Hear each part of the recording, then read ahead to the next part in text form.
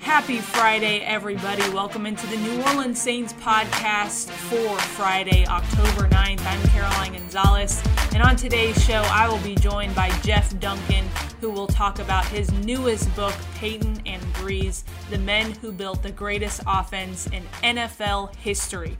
If you don't know Jeff Duncan, well, first of all, you should. He's a longtime New Orleans journalist. He also is a writer for The Athletic, so great to have Jeff on the show to talk about his newest book that will be available soon, but you can pre-order it right now. So you don't want to miss that interview with Jeff. We'll also welcome onto the show longtime NFL kicker, John Carney. He'll talk a little bit about the Saints, his thoughts on Peyton and Brees right now, the Saints' momentum as they are a quarter of the way through the season, and how life has changed for him and his coaching during COVID-19. So great interview with both Jeff and John. Thanks for listening on this Friday edition. Before we get into that, game is on Monday. We will have a Monday edition of the New Orleans Saints podcast that you're not going to want to miss. We'll have Marc Broussard, a New Orleans singer-songwriter from Louisiana, and we'll also have ESPN's Monday Night Football analyst Brian Griese on the show. So you're not going to want to miss Monday's edition. That will be available Monday morning before the game, so you'll have plenty of time to get amped up for the Monday Night Football kickoff. Okay, enough of the teases. Let's go ahead and get into our first interview with Jeff Duncan. Now welcoming on the show, longtime journalist in the New Orleans area, current writer for The Athletic, Jeff Duncan, to talk a little bit about his newest book, Peyton and Brees, The Men Who Built the Greatest Offense in NFL History. Jeff, my first question to you, what number of book is this? Well, Caroline, it's number 3, and I swore off after the first one I'd never do another one, and here I am. I guess I'm addicted to pain because there's nothing worse than a book project. It just hangs over your head like a dark cloud every day until you get it done, but once you do get it done, it's really gratifying. Obviously, I've never written a book, and it was funny. I was looking up your books, and there's a website called Goodreads that comes up, and there's a book called The Town Mouse and the Country Mouse, and I was like, I don't think that one was our Jeff Duncan. But Jeff, can you tell me, I guess, some of the biggest differences between writing just an article, which maybe takes up, an hour of your time, and then, like you said, having a book project that just hangs over your head? I don't know how you've written more than one book.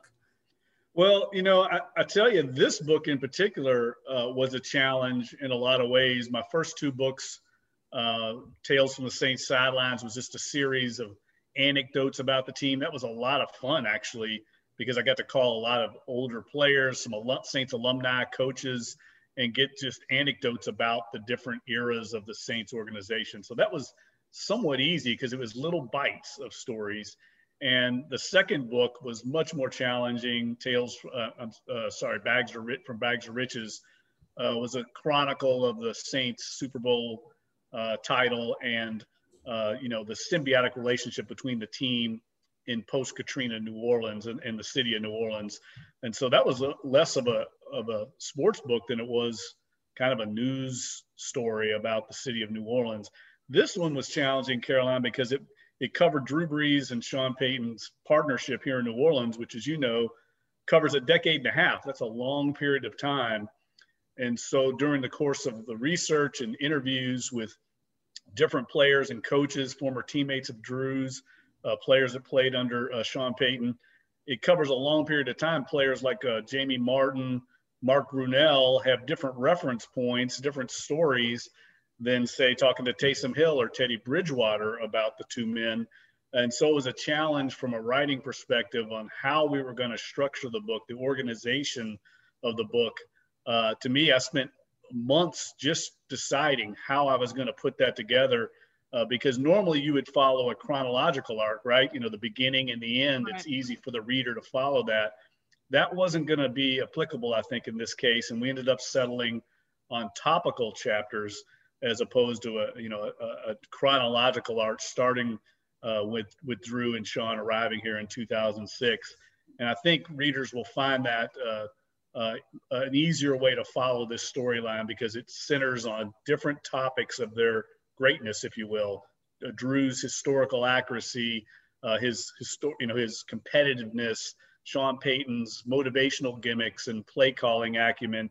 And then there's a third prong, and that is just the Saints offense in general that these two men have kind of produced over the years, the historical prolificity of this offense and how that's put together. And I found that to be one of the more fascinating parts of the book for myself in the research was finding out how they put together a game plan. And really, I believe that's a big part of their success.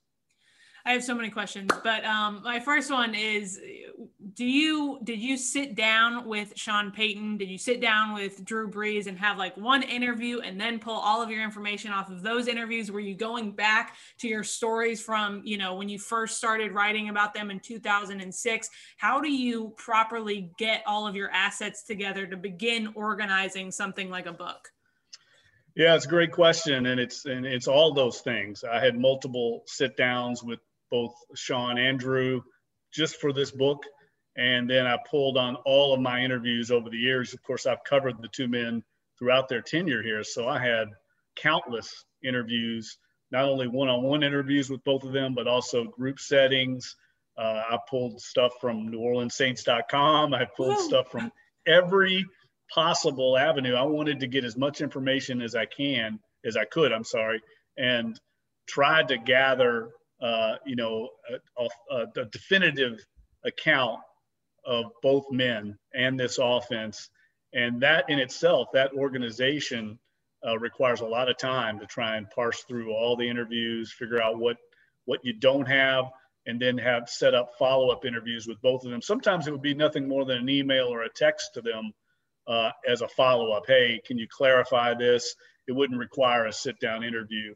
But they were both extremely cooperative. I went to both Sean and Drew before I tackled the project and said, will you all be willing to participate in this? Both of them were very eager to do so. Caroline, neither one of them has come out with a book since the Super Bowl. They each had a book that came out in the wake of the Super Bowl back in 2009, 2010. Well, a lot's happened since then. I mean, Drew's become the all-time passing leader. The Saints have gone on this kind of roller coaster ride. They're now on this great run. So there's a lot to cover there that I feel like readers will find insightful. Humble brag that you also have Sean Payton and Drew Brees' number that you can just text them whenever you want. I caught on to that. I caught on to that. So you talked about not going in chronological order. So when a reader opens this book, what should they expect to see? Can they read it from cover to cover? Can they jump around? What should they expect? Yeah, they can do both. I think that's one of the great things about how we put this book together. It does start out, it's for readers that don't know the Sean Payton, Drew Brees story.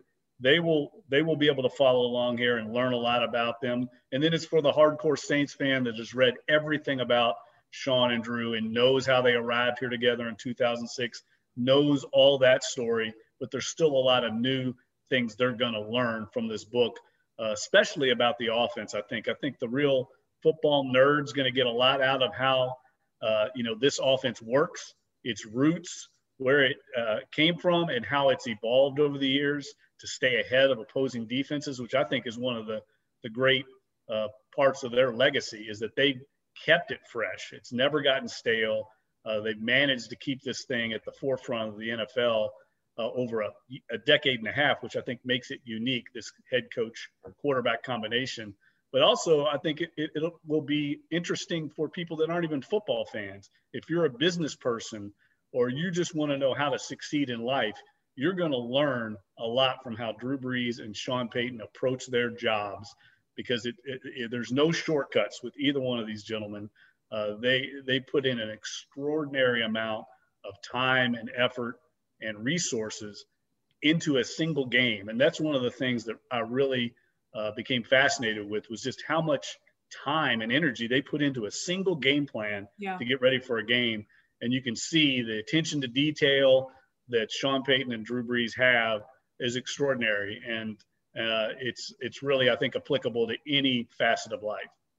I don't want to ruin any of the parts of the book, but was there anything, Jeff, that when you were sitting down to learn about how they sit down for a game plan, you talk about their attention to detail, that you were surprised about, or you were especially fascinated by about the process of when they sit down and go over the game plan? Was there anything that kind of caught you off guard or maybe interests you a little bit more? Yeah, I would say this. I spent a lot of time also with Pete Carmichael and Joe Lombardi, the offensive coordinator and the quarterback's coach, who also have been there throughout the entire time. Joe Lombardi left for Detroit for a couple of years during this period. But for the most part, you have Pete, Joe, Sean, and Drew together for a decade and a half. I don't know, Carolina, if that's ever happened before in the history of the NFL. It's really a remarkable, occurrence here in New Orleans. We shouldn't take that for granted. But learning how much they put in to a single game plan. I'll give you an example. Joe Lombardi told me this is a testament to Drew Brees' greatness, and it shows how he raises the standard for everybody in the building. Joe says that like they put together this game plan usually on Tuesday of a Sunday game week, and they may go over a single running play for over an hour. And he said, I asked him, well, what are you doing in an hour to get this one play ironed out? He said, well, the problem is it's Drew Brees. And he meant that facetiously, but what he was saying is Drew wants an answer to everything the defense is going to show him on that single play. Every play we run, he wants answers as a quarterback. And he said, we may look at say we're playing the Falcons, and they may have potentially 40 different defensive alignments they can use on that single play. And he said, we may have an answer for 39 of their 40 defensive alignments. And he said, most coaching staffs, most players would say, well, if we dial that play up and they happen to be in that one defense that we don't have an answer for, we'll just run it and maybe gain a yard, maybe no gain, and we'll live another day. That's not good enough for Drew Brees. He wants an answer, and they will spend an hour finding an answer for him for that one instance that's probably not even going to happen in a game. That shows you the attention to detail, the amount of work that the staff and Drew Brees puts in. God bless the producers of ESPN Plus or whoever has to do film study with Drew after, he's long retired, and they just have to cut down his segment to 15 minutes and he spent 2 hours on one play. That's fascinating. Jeff, last thing before I let you go, I want to learn more about this book, but what was your favorite chapter or your favorite thing to dive into about this book? Obviously, it's all going to be great. I can't wait to open it myself, but for you, the writer, what was something that you really, really enjoyed writing about this book? Well, there's a chapter in there about the process, if you will, what they go through from Monday to Sunday to put together a game plan. We've talked a little bit about that, but the collaborative nature in the offensive meeting rooms, how the sausage is made. And there was one story that Joe Lombardi and Pete Carmichael told me about a pass that Drew Brees made back in 2008 against the San Diego Chargers, when the Saints played them over in London. And it was a pass that they still to this day are amazed by. It basically was going to be into coverage. There were 5 different Chargers players between Drew and Billy Miller, the tight end. And Pete Carmichael said, who would ever throw this pass? It's a testament to Drew's anticipation. He knew where the defense was going to go. And if you watch it, they show this play over and over. They showed it to me in the meeting room. You would never throw that ball. There's 5 Chargers between Drew and Billy Miller, but the Red Sea parted as Drew cocked it, and the ball went right to Billy Miller for a first down. It's still a play, Caroline, that Pete and Joe show to every quarterback that comes in the building to try and teach them the importance of anticipation, of knowing where the defense is, knowing where his player is going to be. And it really is a hallmark of Drew Brees' greatness is, the ability to read everything at one time and process it like that and make a play.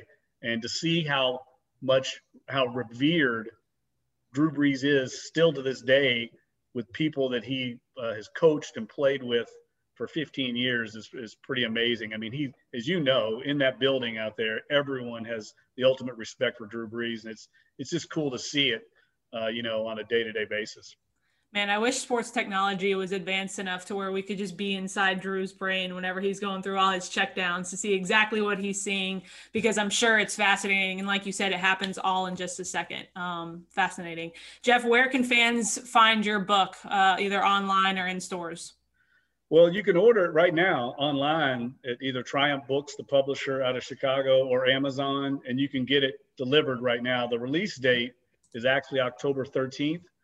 So it'll be on bookstores starting October 13th, and you can order it online, as I said, right now. I'll have a lot of book signings in the area. I've already got a bunch of them lined up. So you can go to my Facebook page or the Breeze and Peyton book Facebook page, and I'll have a listing on that account, or also on my Twitter account and social media. So people, if they want to get out, can come out and get a signed copy. If you haven't followed Jeff on Twitter already, it's at Jeff Duncan with an underscore at the end. You're doing yourself a huge disservice if you're not following him already. Jeff, we appreciate your time. Can't wait to read the book, Peyton and Breeze. Really looking forward to it. Thanks, Caroline. Thanks for having me, and have a great weekend. Okay, before we get into our interview with John Carney, quickly a word from our friends at SeatGeek. Just like all of you, SeatGeek can't wait to get back in the stands with you to cheer on the Saints and sing along to our favorite songs again. They're using this time to make discovering, buying, and selling tickets to events in the Big Easy, well, easier. Plus, every ticket purchase on SeatGeek is protected by their buyer guarantee, which means you'll get your money back or better if your event is canceled. Guaranteed. Download the SeatGeek app today, and when the time is right, let's go. SeatGeek.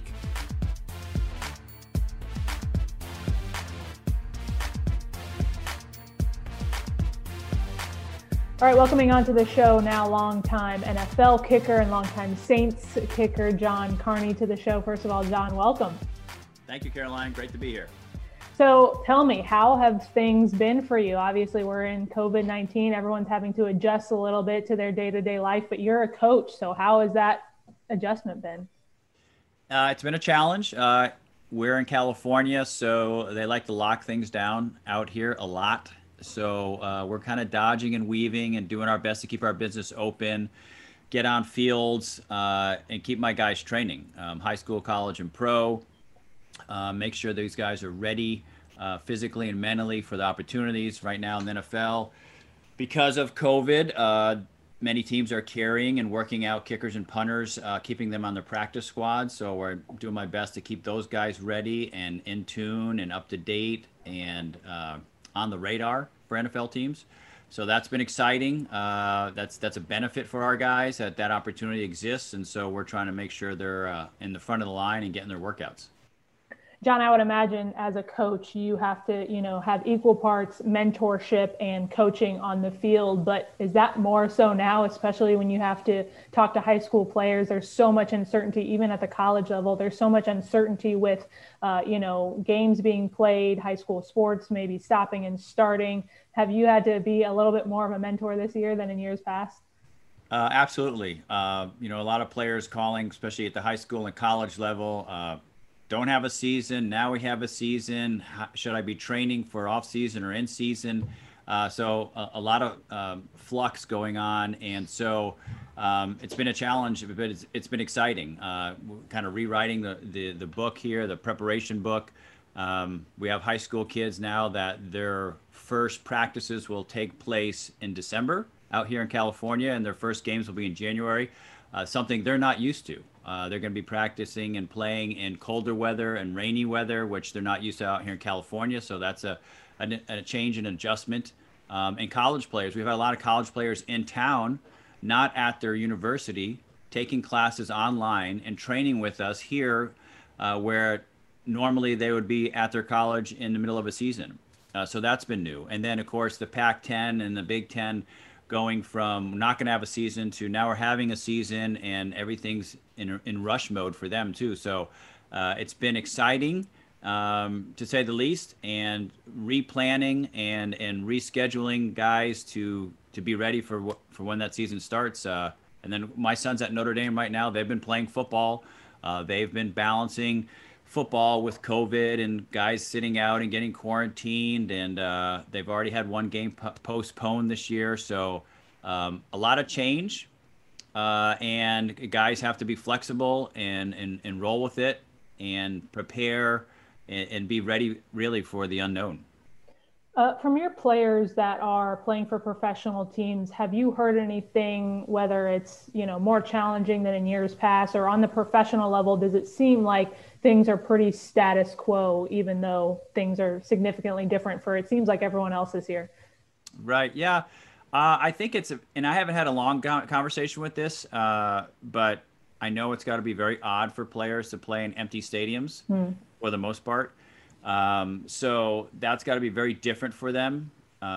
There must be a lack of adrenaline at times because they don't have the environment and the atmosphere of a normal stadium filled with cheering and yelling and booing fans. So that's got to be a little bit of a vacuum for them, which is probably a little bit bizarre. And the whole COVID thing, keeping players in bubbles, I'm sure they're restricted quite a bit and certain teams have different rules and regulations about where they can go and how they can go and who can come to the game and travel restrictions as well. So very odd times, but the team that handles it the best, schedules it the best, and stays focused on the task at hand, which is playing really solid football on Sundays, they'll come out at top at the end of the season.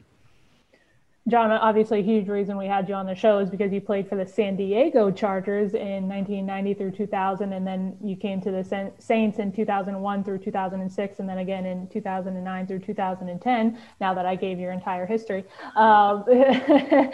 So Sean Payton, Drew Brees, you've seen them work for years now from the outside, but do you think there's any team better equipped to handle a slower start that the Saints have had better than these two guys, this team?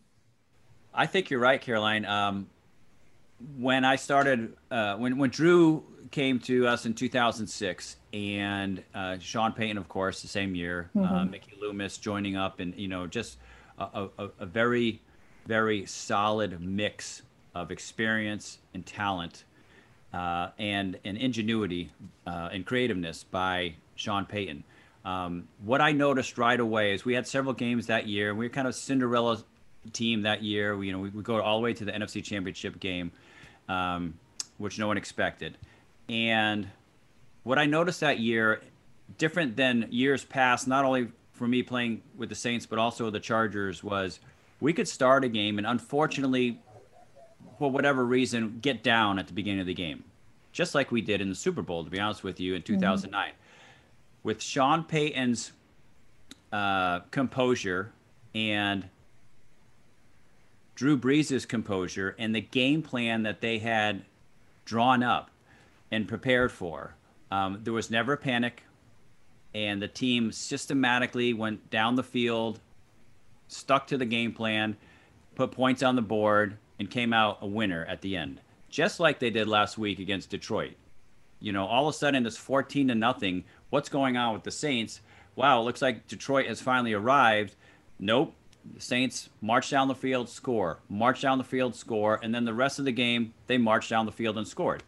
So I believe, just as you mentioned, the Saints are very well equipped and have a long history of, slow start, no panic, and guys that will get the job done and not feel the pressure of being behind in score or being behind in schedule, because we have the talent, we have the game plan, and we have players and coaches that have shown a long track record of slow start, no problem, stick to the game plan.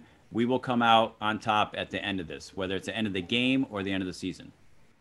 Something that I've found interesting for the past few years working in football, I have a basketball background. So when I see people start to I don't want to say panic, but worry about teams, especially early on in the first 2 weeks. It kind of makes me step back and wonder a little bit, because in basketball, you basically have half of the season until you can hit the panic button, but it's a little bit different in football. And I'm not saying that the Saints should panic at all, but it's a different perspective, and you have to take it week by week, and every game is important. But when do you start concerning about a team? And not that anyone should be worried about the Saints, but they're only 4 games into the season. When would you say you can get a proper pulse on a team and how they're going to do for the rest of the season? Probably about mid-season, which a lot of people would say, well, that's kind of late, John. But, game 8, you have a pretty good idea who you have, how the team's responding. If you have an injury bug, God forbid, you don't. But through 8 games, your team has experienced a number of trials, a number of successes and failures, and you kind of understand, okay, what corrections do we need to make for the second half of the season, and do we have the tools, coaching and players, to make those adjustments to come out on top at the end of the season? I'm a firm believer the Saints have those tools. They have the players, they have the coaches, they have the experience. They're not getting blown out of the water. They played a great game against the Raiders. They lost at the end. They played a great game against the Packers. Very, very, very close. Still missing Michael Thomas. Is that correct? As of right now, when we're doing this interview on Wednesday. So I'm not going to say anything, but as of right now, yes. Okay. The most prolific receiver in the NFL right now, that's a big piece of the puzzle. And we're still putting up great numbers, and other guys are rising to the occasion, but I think we're very well equipped. I see no reason. I don't want to use the word panic. Even to sweat. Just stay the course. I think the Saints have a very, very good team this year. I know they have a great plan. I know Mickey Loomis and Sean Payton are really, really, really good at handling adversity.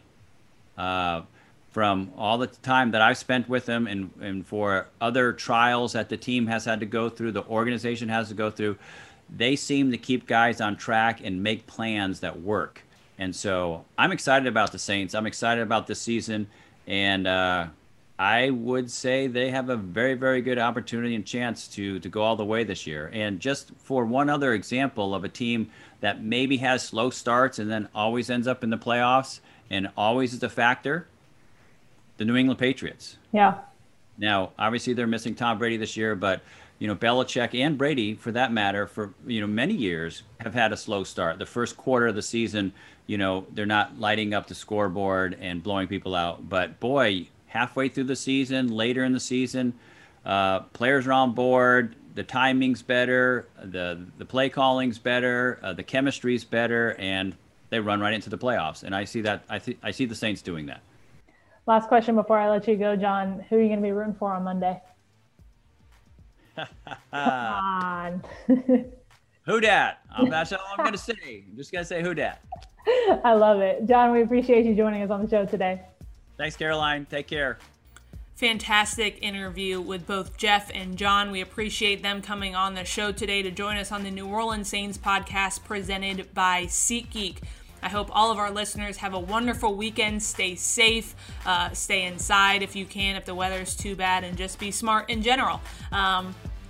But if you're not in Louisiana, go out, have some fun. Have some fun this weekend because the Saints don't play until Monday. We can't wait, and don't forget to tune into that Monday edition with Brian Greasy and Mark Broussard. That'll do it for our Friday edition of the New Orleans Saints podcast presented by SeatGeek. Thanks so much for listening.